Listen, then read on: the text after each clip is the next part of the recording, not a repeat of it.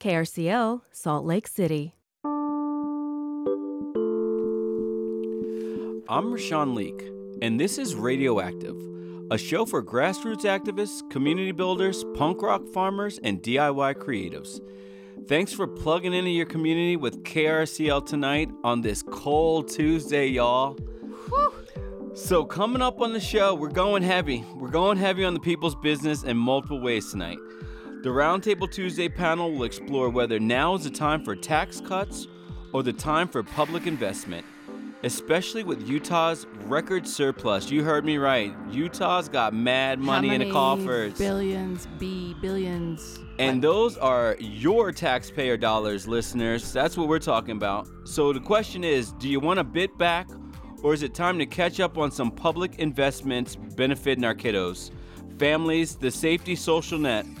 So joining us on the panel, we have Anna Thomas, Voices for Utah Children, Thomas Maloney, a professor of economics. I'm excited for that. Yeah, absolutely. And Gina Cornea, Utahns Against Hunger.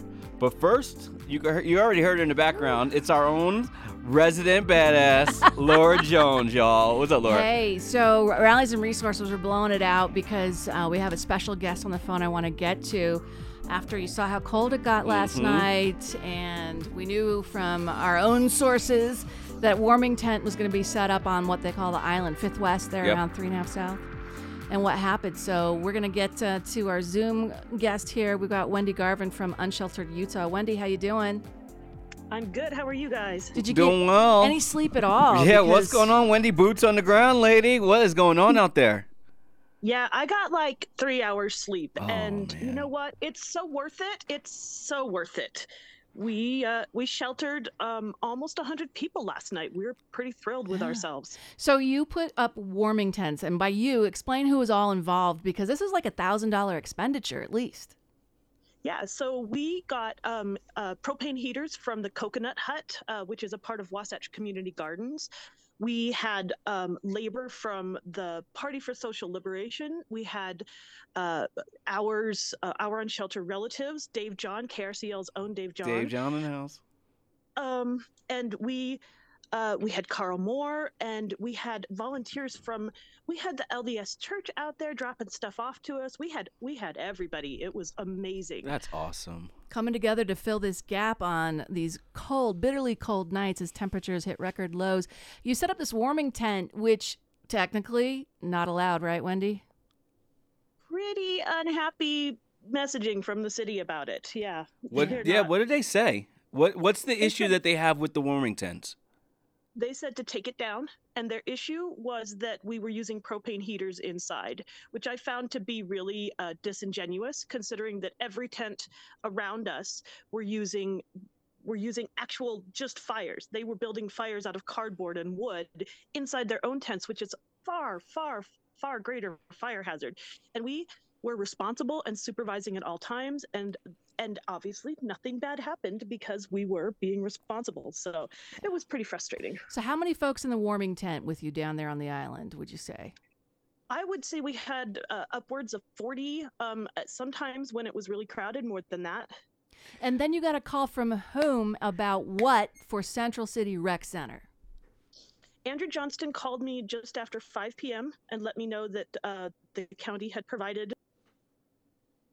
Wendy, you just muted yourself, unfortunately. Can you go ahead and unmute one more time? Asking you to unmute. So sorry. That's all right. So the city was able to provide this county rec center. Sorry, the county was able to provide the rec center. And the county did provide some staffing to watch the parts of the building we were not using, but they were not able to staff it from a shelter perspective. And so they were asking us to come and do that. And is that the ask for our listeners, Wendy? Is that really where you're, I don't want to say lacking anywhere, but is that what you need from a support standpoint, bodies? What we need is the substantial investment of funds and staffing from the city and from the county and from the state, who all have access to those resources. We're a volunteer-based organization, and we were up all night, yet again, staffing 2 locations because we did not take the warming tent down. This morning, though, what happened on the island? I understand that abatement notices were posted, including for the warming tent. Correct. The abatement was posted. I was in communication with the city. Some members of the city were saying it was not going to happen, but the trucks showed up. The tools were being gotten out of the truck, and I made another call to the city, and I said, "What in the world are you doing, abating people in 9-degree temperatures? This is ridiculous." And the trucks disappeared. And the trucks disappeared. But did you take the warming tent down just out of abundance of, caution? Because that's a huge investment that you wanted to keep going through these cold temps. We had it down by then because we assumed that if we did not, as we have seen 1,000 times, that yes, several $1,000s worth of equipment was going to get bulldozed. And we spoke to the fire marshal last night. We spoke to the city. They made it very clear that they were not going to allow the warming tent as an option. Wow. Are you putting it up again tonight? We are not. Instead, we are going to try staffing this rec center. And our agreement with the city is that we know how to pop up a warming shelter, and we know how to staff it, but it is not our responsibility. It is the responsibility of the state and the city and the county. So we will show them how. We will share with them our processes and show them the equipment that we use. But our firm expectation is that they take over management of this rec center during code blue temperatures. And we can go back to working with the church, which we have an amazing partnership with. That's over at First United Methodist, right? Second and second. Correct. Yep. So Wendy, what is the city or what's the state's response when you say that we need more bodies and we need help? Because obviously, if they're able to mobilize to take down abatements, clearly they have access to people. Oh, yeah. I think they have access to a lot of people. For example, if the people who were running the abatements instead turned their work to providing services, none of these folks would have to live out on the streets in tents. So, Wendy, the movie nights that have been happening with Second and Second Coalition, again, partners among various nonprofits and grassroots organizations and First United Methodist on 2nd South and 2nd East. What are those dates, or when are you opening those? We don't have a firm date on when we're opening those up. We do everything based on weather. And like everybody else, our weather reports are only accurate for about 5 days out. So we're looking at opening up the rec center for 2 days. The county has not committed to a third day. So if it's necessary, I think we would probably go back to the church.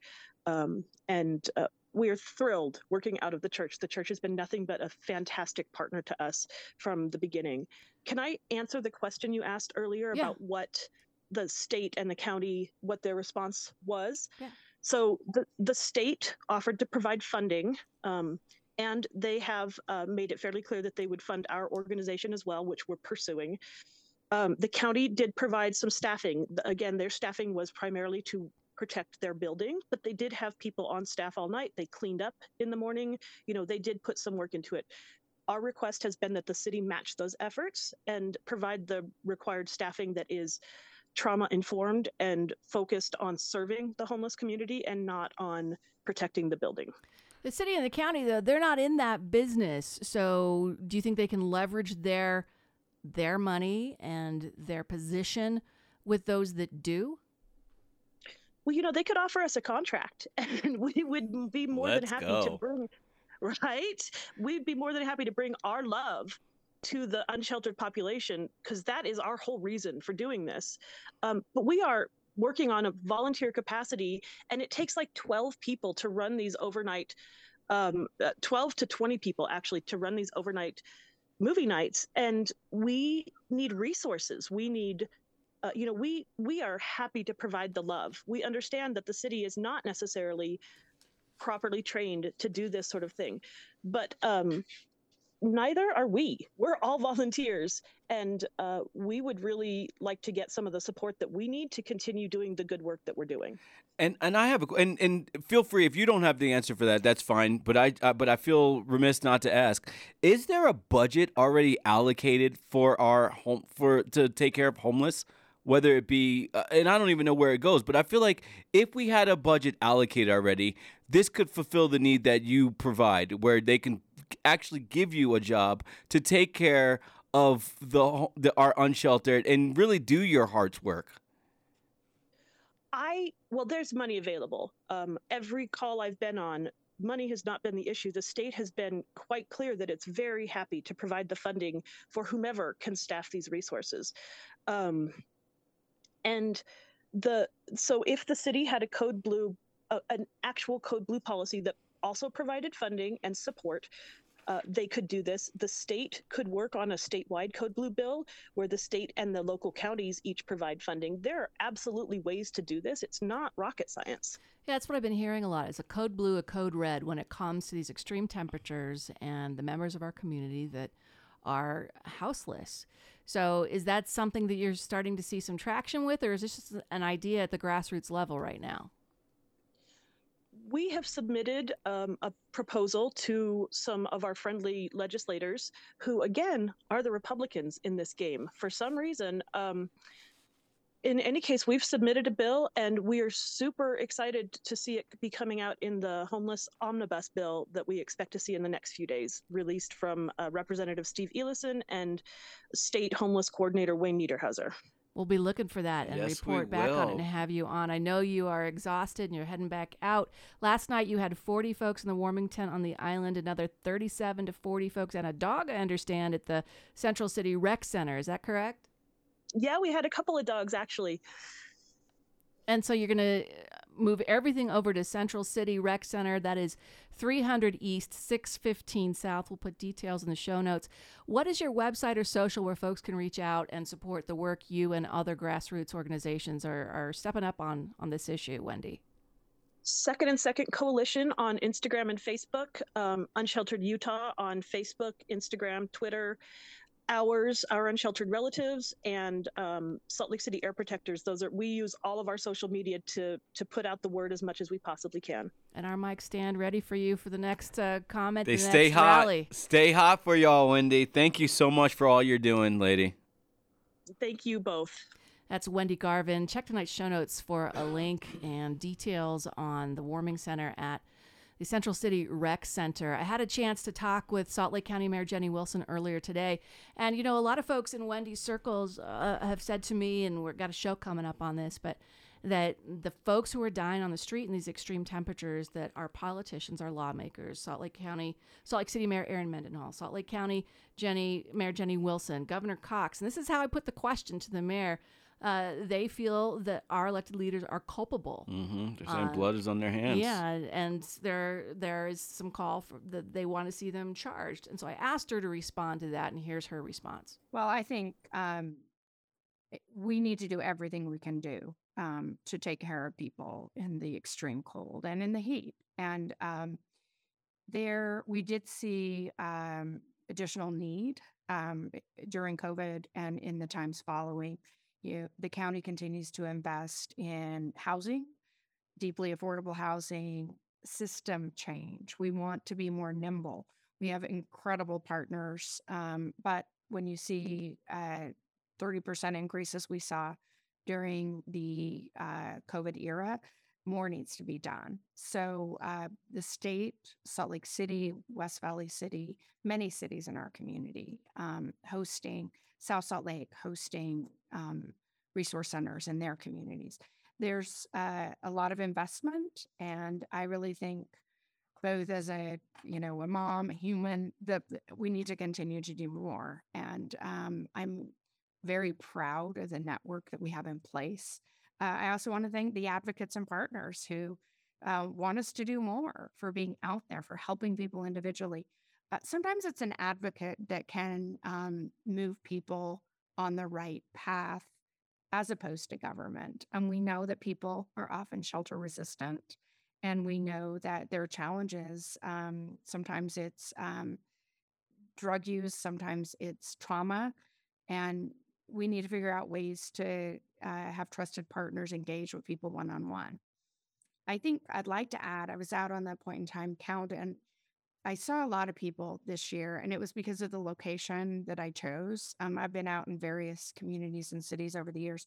I was in downtown Salt Lake, so I did have an exchange with several people. Not one was using that I was aware of. They were coherent, conversational, and also facing trauma. I mean, people had grown up in Salt Lake and had things happen with their families, some out of state. Trauma is a really big indicator of challenge. It makes it hard for people to stay in a job often, and one thing can slip, and all of a sudden, people are experiencing homelessness. And I think the more that we can do as a system, not just government, but government has a role in kind of engaging that system and making it better. And I'm glad to be a part of it, but no, there's a lot more that needs to be done. My last question, in your experiences over this year's point in time count, did any of these folks share with you, like, oh, you're the mayor, I need you to do this, or, oh, you're the mayor, leave me alone? I mean, what was their response when you asked them, why won't you come into services? Well, it depends. I mean, I walked with a woman for over an hour. She was young and relatively healthy. And we asked her to go to the Gail Miller Center, and she was kind of casual about it. And that's the women's shelter. So I think that, it just depends on the individual situation. I had people really intrigued that I was the mayor and I was out. And interestingly, they wanted to know about me as I was asking questions to them about their lives. I remember talking to one gentleman who was sharing the story of really being alone. He didn't have family. He didn't have anyone. And I asked him why he hadn't engaged with our men's shelter, and he preferred to be out. And a lot of times people feel trauma in a confined space and don't want the conflict with others. So that's telling.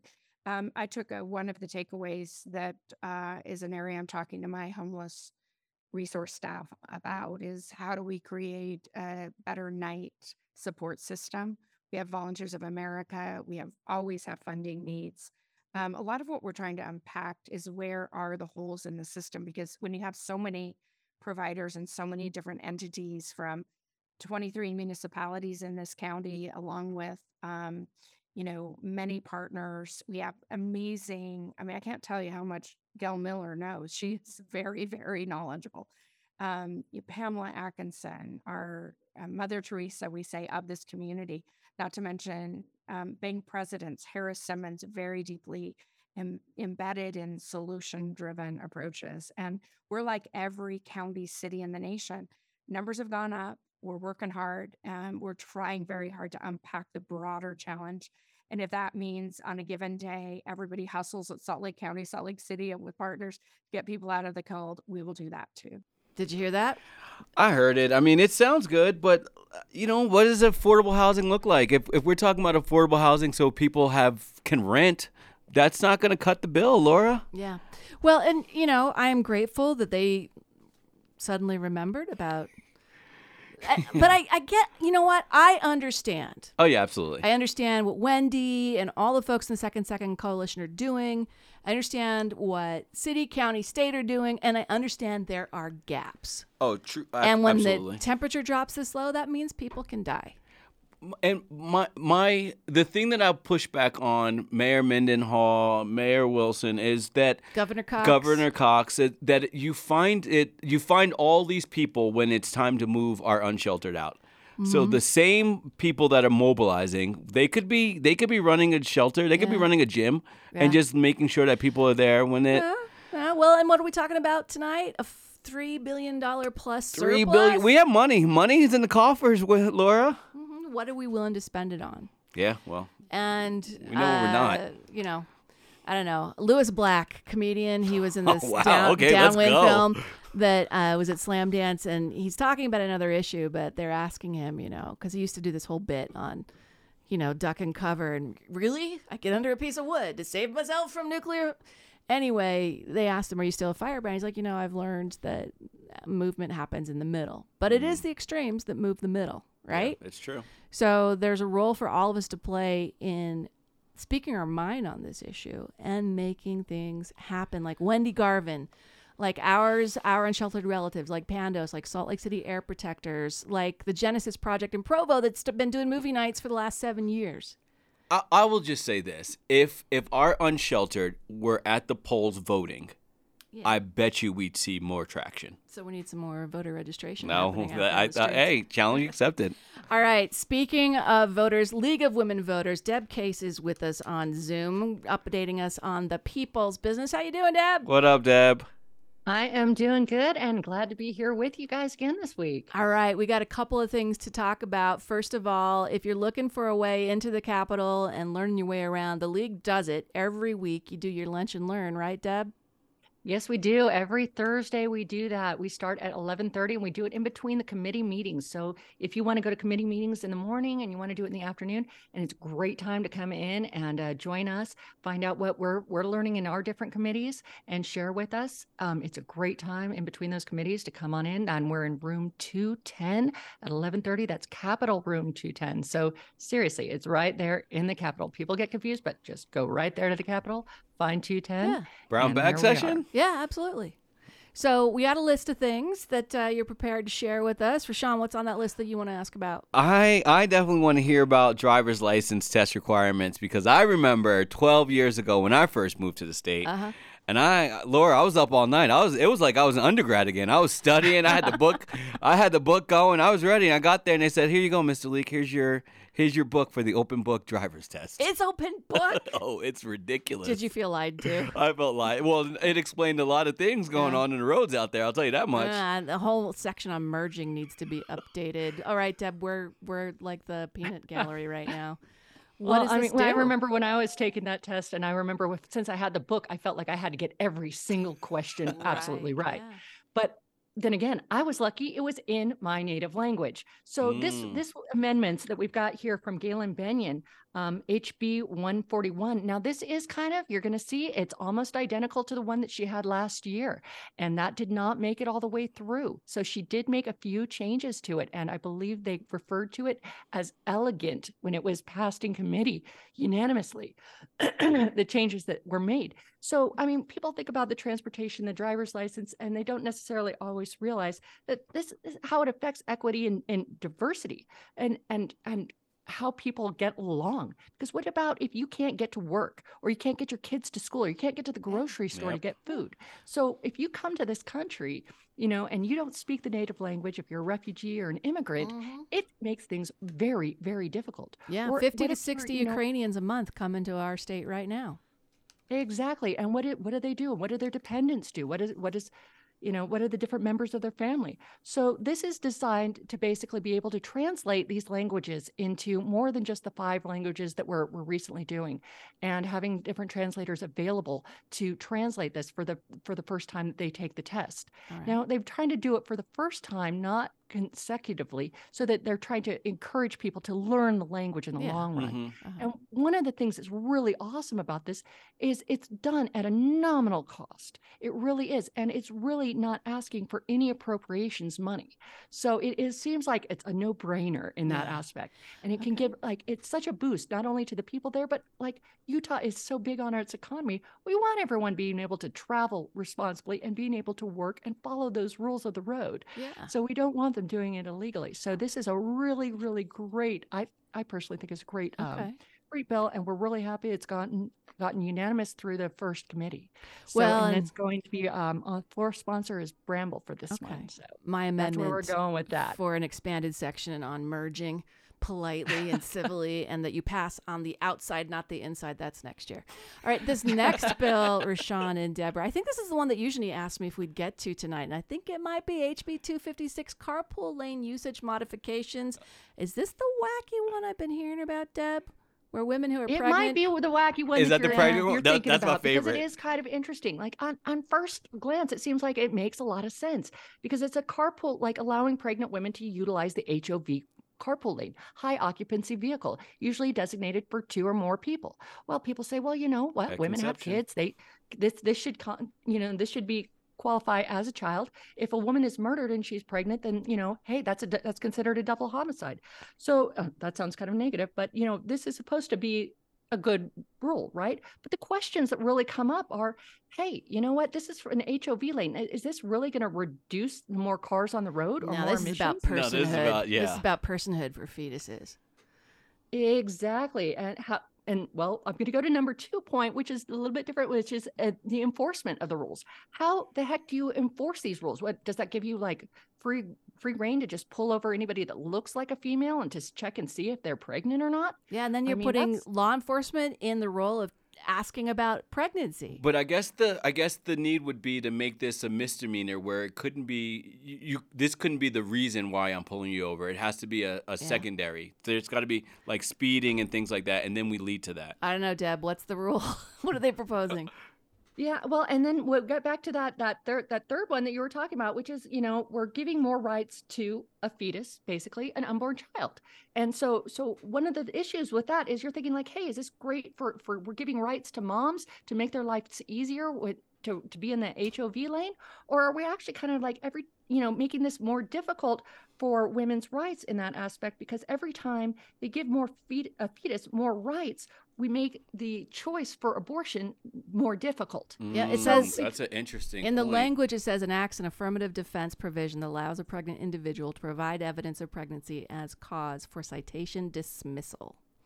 So that's what it would do if you got pulled over saying you're alone, ma'am, in the car. Well, you can then get a note from your doctor saying yes. And that brings up a whole nother thing where it's like, okay, so now you have to be going to a doctor. You have to be getting these things. Incur that expense, yeah. It's another further expense, and it's an invasion in your personal rights, absolutely, to a certain degree. All right, HB 89, gun safety amendments. What is this, given all the recent, all the gun safety issues, but I'm thinking particularly down in Enoch and that family that was murder-suicide, and it was just horrendous. Deb, tell us what HB 89 is going to do. Yeah, and that is definitely an issue. And people, the numbers are skewed when they talk about per capita and how much is in which area. The more crowded a city is, the more people there are, the more likely they're going to be these things just because of the nature of numbers. Now, I wish that Kathy V, yes, in the League of Women's Voters, we have a lot of Kathys, and another Kathy V she is awesome with the gun laws. And she was supposed to be here with me tonight, but I'm trying to see if I can get her in next week or on the 21st and have her really help out with this, because she's really great with this. Now, HB 89. Now, this one is basically, the bill creates a waiting period between the purchase of a firearm and the dealer, basically at the delivery. So basically what this is it's a 5-day waiting period. So you can buy the gun, but you have to wait for 5 days. And that seems almost, some people don't like that. Well, we make a woman wait 72 hours to get an abortion. Preach, Laura. Sorry, I derailed you. Go ahead, Deb. Sorry. So we currently have no waiting period whatsoever. So somebody can simply just go out and buy a gun and have it right then and there. Now, what we're dealing with is, hey, what if somebody is angry and they want to, they're angry at somebody. This could prevent deadly shootings, suicide, or crime. Now, when you've got a 5-day waiting period, that is much more likely to let people have that chance to calm down. It is much more likely if people are angry and are able to go out, or they're upset and they're able to go out and get that gun that same day, within that same hour, that they're more likely to commit that crime or that act, that deadly act. And this is actually possible for the legislation to actually make in writing something that can be preventative, that can prevent crime and can prevent unnecessary death. So it seems like a really useful law. And this one is out by Wilcox. Wilcox. And you can find the League of Women Voters legislative tracker on your website, which is, Deb? Oh, first off, you want to go to the League of Women Voters. So that is lwvutah.org. And we've got our bill tracker. So when you go to lwvutah.org, there is also a tab up at the top that says Legislative Action Corps. Go to that and you'll find a link to our bill tracker. And that is going to have a whole bunch of these great things for you to go and take a look at. And, if you can't find it there, other things that you're looking for, go to le.utah.gov. I always get that one. le.utah.gov. That's it. You got it. Thank you. And then you wanted to throw in a plug, didn't you? A little nonprofit day? Yeah. Yes, I did on that. There is going to be a nonprofit day at the Hill, and that is going to be not this week, but that's going to be the following Thursday. That's going to be February 9th, and that is going to be 8 a.m. to 2 p.m. And that's for all the nonprofits, the advocacy groups. And this is really, what it's designed to do is for all of these groups to be able to go out and set up their tables and have all their information and be able to present to a lot of the legislators that come out, and they can show them what they're doing. But it's not only for that, it's also for the general public too. So you can go to the Capitol and take a look at all these different tables. And you know what? If you're looking to get involved, it's a great way. Here it is, all these different organizations that are actively involved, and they have their own particular, specialties and interests. So you can go over to the tables and talk to them. Of course, I urge you to come over and talk to the League of Women's Voters, but there are all sorts of different nonprofit organizations out there that advocate. And so you could go there and get more information on that. And once again, that is Thursday, February 9th, and that is going to start at 8 a.m. and go until 2 p.m. at the Capitol in the Rotunda. Deb Case from the League of Women Voters of Utah. Thanks so much. We'll put all that in the show notes. Really appreciate your time and the League's continued partnership with Radioactive to keep an eye on the people's business, Deb. Thanks, Deb. All right. Thank you, guys. See you next week. All right. When we come back, sugar-free February Eve on KRCL. KRCL amplifies the work of community nonprofits like Comunidades Unidas, an organization that fights to build the social and political power of people who identify as Latinx immigrants, including undocumented folks living in Utah. More details at cuutah.org. Support for Radioactive on KRCL comes from Mark Miller Subaru and the Subaru Share the Love event, a partnership with local charities in delivering hope this holiday season. Learn more and info on how to get involved at markmillersubaru.com. All right, Rashawn, coming up, we're going to talk about how to really spend $3.5 billion in tax surplus. I got a couple ideas. You do? You got a few? Just a few. But we wanted to take a minute because it is sugar-free February Eve. Oh, it's upon us. The day of reckoning is upon us. I've been cramming in as much sugar as I can. I've been good. I'm not. Yeah, I mean, every now and again there's something here and there, but overall, it's hard not to when you got a 9 and a 12-year-old. Yeah. Our mentor here, Dr. Mike Jaffe, thanks for coming back, third week in a row, and we really wanted to provide inspiration. This isn't about worrying about what you should or shouldn't eat. It's about taking stock during the shortest month of the year and saying, how much sugar? Because you told us on the first night of this year's challenge how much sugar the average American gets, and it was alarming. It was terrible. How many pounds? It was 75 pounds a year per person, and it's 90 milligrams. 90 milligrams a day, which is 22 teaspoons. So I'm getting my coffee. God. 1, 2, 3, 22. That just hearing those, every time I hear those numbers, they're just they're so upsetting, Laura. They make me stop talking, and so I like to think I'm better than that. I'm better than that, Mike. You are better than that. I think I looked at a Coca-Cola bottle today, and it was 35 grams of sugar, which was 8 to 9 teaspoons of sugar in 12 ounces. Okay, the soda alone, if I cut Soda's that done. out. That's a wrap. But I love Soda's my gone. latte. Oh, you got it. That's gone. Latte's gone, Laura. Lattes are great. You just no sugar. No sugar. That's just black coffee. Again, the concept is, speaking of extremism, changing the world, we have to take an extremism approach to our diet because the middle ground is what's making America middle grounded. I see. I've been working on my middle grounding. Okay, well, we want to give some people some tips, and your smoothie we're going to go to again, so be thinking about what you had this morning. In the meantime, Heather Bruce, a listener who's been thinking of different ways to get involved with Radioactive, said, I grow and prepare my own food to cut down on the sugar. And what did you bring in?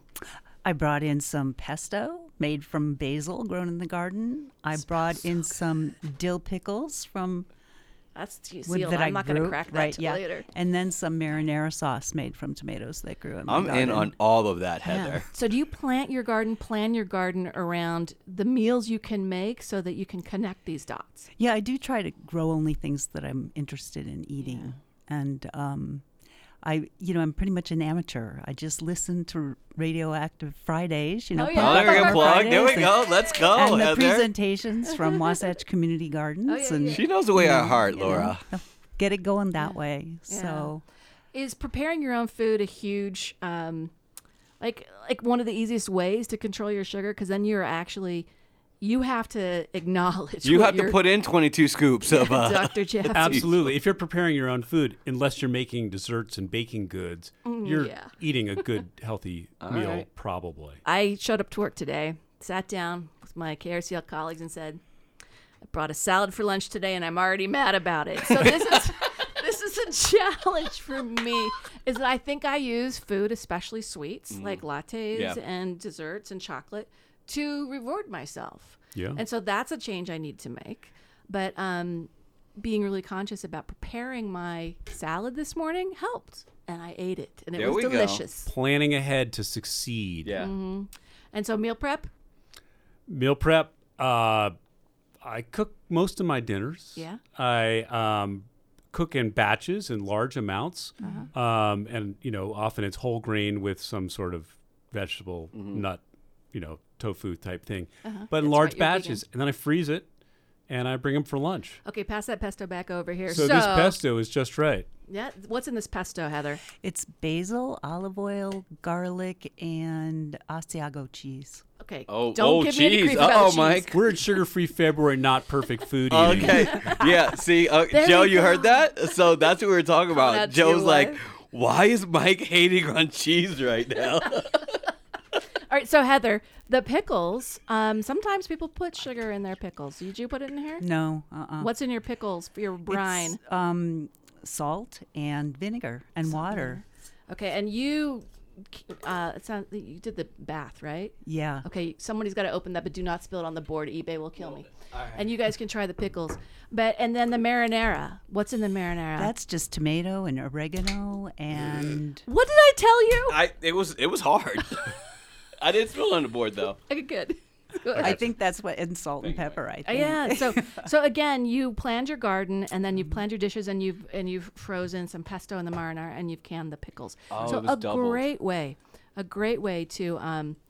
to get the sugar out of your diet by doing that. So have you done that for a long time, or is it something new? No, really. It was when I moved back to Salt Lake in 2015.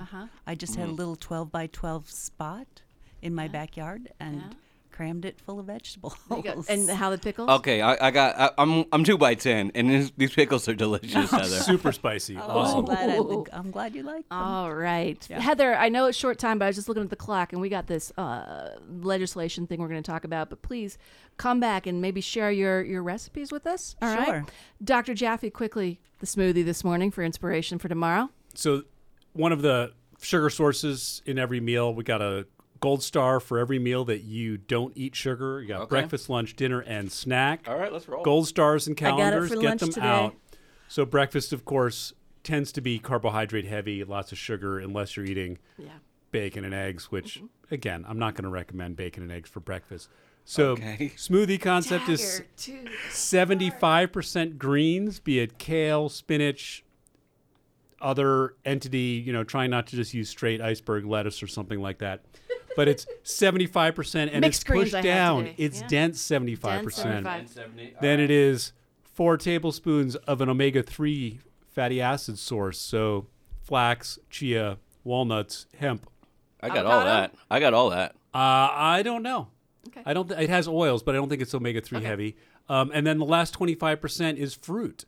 So today's, and of course blended, right? Yeah. Today's was chard, kale, spinach mix, organic, 75%. And then I ran out of flaxseed, which I like the best because it's nutty flavor. 2 tablespoons of flax, 6 walnuts, and 2 tablespoons of chia. Word up. And then I went with half a banana. Half a banana, huh? Half a banana, like 6 little chunks of mango. I'm exhausted digesting this in my I was head. thinking 2 bananas to make up for my sugar. Frozen sweet cherries. Oh, Okay, yeah. Cherries all right, I'm in. are not a daily thing in my smoothie. So Yeah, it was cherry, banana, mango, greens, omega-3 source. Oh, so with the cherry, you treated yourself this morning. Yeah. It was pretty darn good. It sounds and then good. it's water goes up to the height of the greens. So you're Okay. trying to use water and Get the consistency that I'm you in, want. Laura. I think I don't want to And- get too cocky because you know how I get, Laura. Well, and if you would- again, make a big amount Yeah. so that you have some left over for your afternoon snack. You walk in the house, you're like, oh, I'm famished. I always eat right when I get back. grab that last glass of smoothie. I want to switch to a smoothie. I'm a smoothie guy. Like, I'm a smooth operator. Need your smoothie recipe smooth. next week. Thank you, Mike. I appreciate that. So, folks, radioactive@krcl.org. If you're doing the sugar-free challenge, write us. Tell us about your challenges. Tell us about what your strategies are. Tell us what your smoothie recipe is. If you have a strategy like Heather, and she's going to have to come back and share her pesto recipe, because I'm taking this home. That pesto smells delicious. All right. So when we come back, we're going to get into tax cuts versus public investment. She's doing 3 nights at the Apollo Theater. 3 nights. Sold out. They don't do that anymore. Sharon Jones did. KRCL's Music Meets Movies returns to Broovies in Salt Lake City on Thursday, February 9th for a screening of the 2017 film Living on Soul. Part concert film, part documentary. Living on Soul was filmed during the Daptone record label's 3-night sold-out residency at the historic Apollo Theater in Harlem, featuring music and interviews from Sharon Jones, Charles Bradley, Auntie Ballas, and more. The beginnings of Daptone were real scrappy. Charles Bradley was showing me how to level radiator pipes, and he would score us these black market Home Depot cards that we would buy at a discount. Sharon did a lot of electricity with me. I showed her how to wire the outlets as far as I could figure out. And I think that really set the tone for the spirit of the label, which has always been driven by the soul and the hard work of the family. Join KRCL Thursday, February 9th at Broovies in Salt Lake City. Tickets at the door at 6:30, movie at 7:30.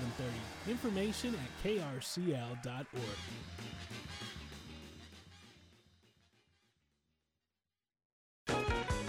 Valentine's Day is Tuesday, February 14th, and we're ready to deliver some love out into the world with KRCL Listener Love Notes.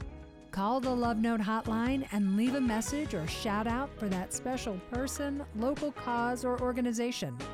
Call 801-903-1279 to leave your love note.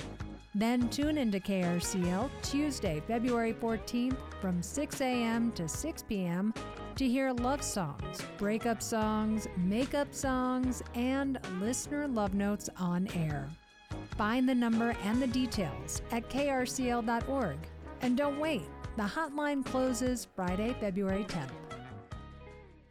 And welcome back to Radioactive, House of Spicy Pickles, Rashawn. I'm spicy. You told me you're spicy. I love it. I love took a that bite spice. and I just about went into it. Yeah, Laura lost it, y'all. Laura lost it, but I'm doing well. I'm doing well. Good and They are garlicky. so good. Oh, so, folks, my breath's we on realize fire, Sugar-Free February, not for everybody, but if you're taking the challenge, please reach out, radioactive@krcl.org, and give us some feedback on how it's working for you.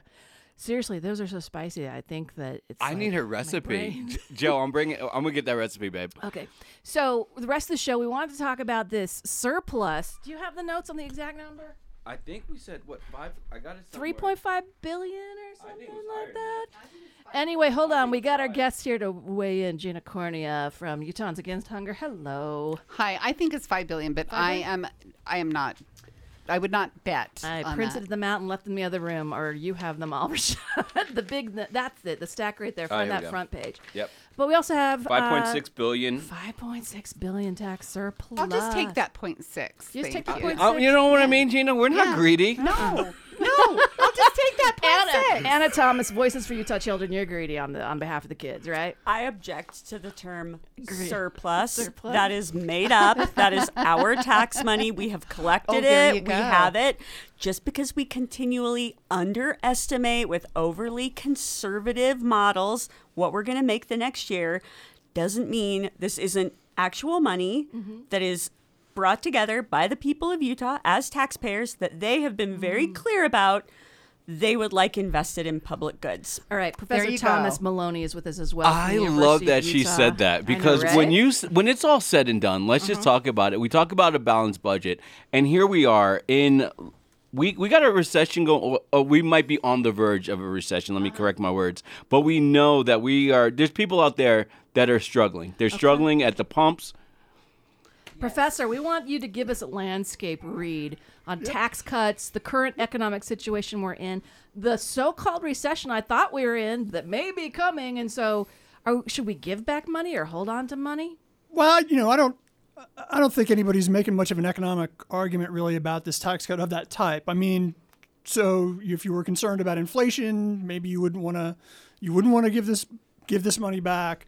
If you thought there was a recession coming, you might not want to do it. But if you think that tax cuts are good to do when you're worried about recession, public spending is also good to do when you're worried about recession. It has also stimulating aspects to it that'll help the economy, and it allows you to sort of address. There are very sort of specific things that you can address that way if you do that stimulus through spending rather than through tax cutting. So, and as was said, I mean, the money is already sort of in the coffers, so it's sort of puzzling why you would think you'd need to do something new to make the economy run more full. It's already running pretty full. Well, yeah, and the argument about a stimulus, that tax cuts are a stimulus, does the economy need a stimulus right now? I don't think in the Utah economy it would be easy to make the case you need a stimulus. I mean, the labor market is unemployment's really low. It's super unemployment's low. I mean, I think the issues right now in Utah are not about is the economy running hot, but there are questions of distribution, and so certainly in the aggregate the numbers look good, but you sort of they're better for some than for others, and there's just a long list of opportunities to invest, whether it's education, whether it's climate, that need to be addressed. So last week, Anna, I want you to speak to this. Voices for Utah Children. Remind folks what your organization does and why. We are a policy organization, nonpartisan, nonprofit. We typically do policy analysis, data analysis. We also do advocacy for policies that we find through our analysis will help Utah kids. So Utah kids 0 to 18, we're concerned about their well-being, their opportunities for future happiness, and we look at policies that will promote that. And last week, you, and by that I mean Voices for Utah Children and a broad coalition, called for an investment in Utah's future rather than tax cuts, and said there's $5.6 billion in urgent unmet needs versus a reported $3.3 billion available for fiscal year 2024 in unexpected state revenues. So, what do you want the money spent on, and what's your argument? Well, I think the professor said it very well. There are a variety of excellent programs that could use additional investing. Every year, year after year, the general public in Utah say, we would like more invested in public education. They want to see teachers making more. They want to see schools better resourced. They want to see full-day kindergarten. They want to see preschool. That would be a great use of $1 billion. We got the vouchers though. I mean, scholarship for everybody. A very small number of people, $42 million. Well, and today in social services appropriations, Gina Cornea, Utah Unsung Singer. And anyway, they were talking this morning in social services, a couple of people who are from groups that help folks with disabilities live more independently. Love it. And they were there asking for raises for the folks who work to help them with the skills they need to be more independent. I think they're, making, I'm sure, well under $20 an hour. But that, when you have in social services and in all these other appropriations, that you have hundreds of people coming in and asking for money, and we have leadership in the legislature just chomping at the bit to give tax cuts when we could spend the surplus probably 3 times. Mm-hmm. With the unmet needs. With the right. Things that are slipping through the cracks and that don't get a lot of mic time, perhaps. Right. Like we were talking about earlier. And you touched on, you said a figure, Gina, and I want to ask, what is the amount that a Utahn would need to make to comfortably live in our state? Ooh, I think it depends on where you're at. For just to rent a market rate apartment, you need to make at least $19 an hour. And what's minimum wage? $7.25. When was it last raised? Oh, I don't even know. Yeah. It's been that long.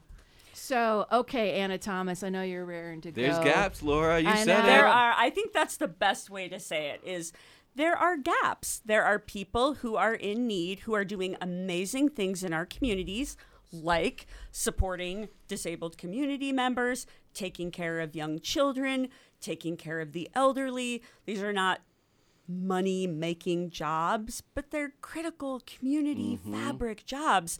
That is where we could use our money. I don't want an extra $100 this year. I want to know that the money I put into our coffers goes to help kids and women escaping domestic violence and victims of sexual assault. Like if you do go day after day and listen to the presentations made to social services appropriations, those are all your ideas. They're amazing ideas. And they're even lowballed, I will tell you. Oh, yeah. Am I wrong in thinking that the way you view a state is how you treat your children, how you you're most vulnerable. And I love this state. As a transplant, I love this state. Where you from again? I'm from Jersey. I'm a Jersey boy, but is Utah looking at themselves in the mirror and really checking? Professor Maloney's getting ready to answer you. Well, I was just going to say, I mean, in terms of how Utah wants to see itself, I mean, I see a lot of these sort of the state business climate indexes, this kind of thing that comes to my desk from time to time. If you actually look inside what those indexes often do, basically they give you points for having lower tax rates. Basically, if you were a country that had, or a state that had simply no public sector, you'd do really well on those indexes. Often, not all of them, but often. And so I think that there's a sort of a sense that we want to be a business-friendly state, but we need to sort of think about what that means in some real serious way. It can't just be, less taxes, smaller government. There are things that the government can do, that we can do in the public sector, that improve the business climate, right? So if you have better transit, if you have better educated people, or you address health issues better, then those things, help private investment. Versus dictating when we celebrate Halloween. Oh my gosh! I was going to bring that up. I love it. Or parents making medical decisions for their children. Yes. All right. I wanted to go to another item with you, Anna. And on January 26th, Voices for Utah Children put out this blog item and release Utah Education Funding Legislative Leadership versus the Data. So pre-K, comprehensive pre-K. I mean, some of the things that we could do to support women and children would be comprehensive pre-K, would be child care, would be equal pay, all sorts of things, paternal leave, etc. So can you comment a bit about leadership and what they're willing to spend? Because I keep hearing we spend more than anybody on education and we're fabulous. And I just don't see that as a reality. Yeah, I mean, there's numbers, there's math that you can do that show that those things aren't true. I think. Are we spending more than ever on education? I mean, possibly, but when you account for inflation, the growth in the population, like there are other numbers that factor in that say, yeah, but here is what you could be spending and the outcomes you could be getting. I think what I see from our leadership right now is an interest in explaining why what we have is just fine and not looking at, well, could we do better? Could we do better by this population? It's one of the things that we talk about at Voices for Utah Children. If you look in the aggregate at some of our data about how life is for children in Utah, we look pretty good. When you start to slice and dice the data by socioeconomic class, by racial and ethnic background, some Utah families are not doing well. And we have opportunities over and over again to make life a little easier for our neighbors. Speaking of families not doing well, Rashawn, there's about 74,000 Utah households that are going to experience a change in their household budget. You talking about SNAP? Yeah, pandemic SNAP is ending at the end of February. Yes, Gina. It is. Well, so this, since April of 2020, every food stamp household has gotten the maximum allotment that their household size was eligible for. Normally, SNAP is your benefits are based on household size and income. And as your income goes up, your benefits go down. So during the pandemic, everybody has received the maximum allotment. And even though that sounds like super generous, the maximum allotment, it moved the daily amount of money that folks had to spend on food from like $4.35 to $5.11 or something like that. I mean, it was really not a whole lot of extra money, but enough that it has made a difference. And when Congress passed the omnibus bill in December, they said that SNAP emergency allotments will end in February, so we can pay for a summer EBT program, which is a program that kids can get summer food at parks and rec centers. When does summer begin? Right. When is the end of February? Yeah, in the dead of winter. Hungry spring. In the dead of winter. So, I mean, but it really is. I mean, this is, the game that Congress plays. They just take money from one program that serves a population and shift it to another program that serves picking winners and population. And that's one of the things that always gets to me in politics. We're not in the business of picking winners and losers. Actually, that's what you're doing. Until you are. The way you set policy. So the average household, they'll lose between $175 and $200 a month. A month. That's huge. That is huge. I mean, you factor that over 30. I mean, the price per meal is not a lot of money, but that chunk of money is a lot to lose from your food budget. And all of our food banks are saying they are overstressed and undersupplied. Undersupplied, correct.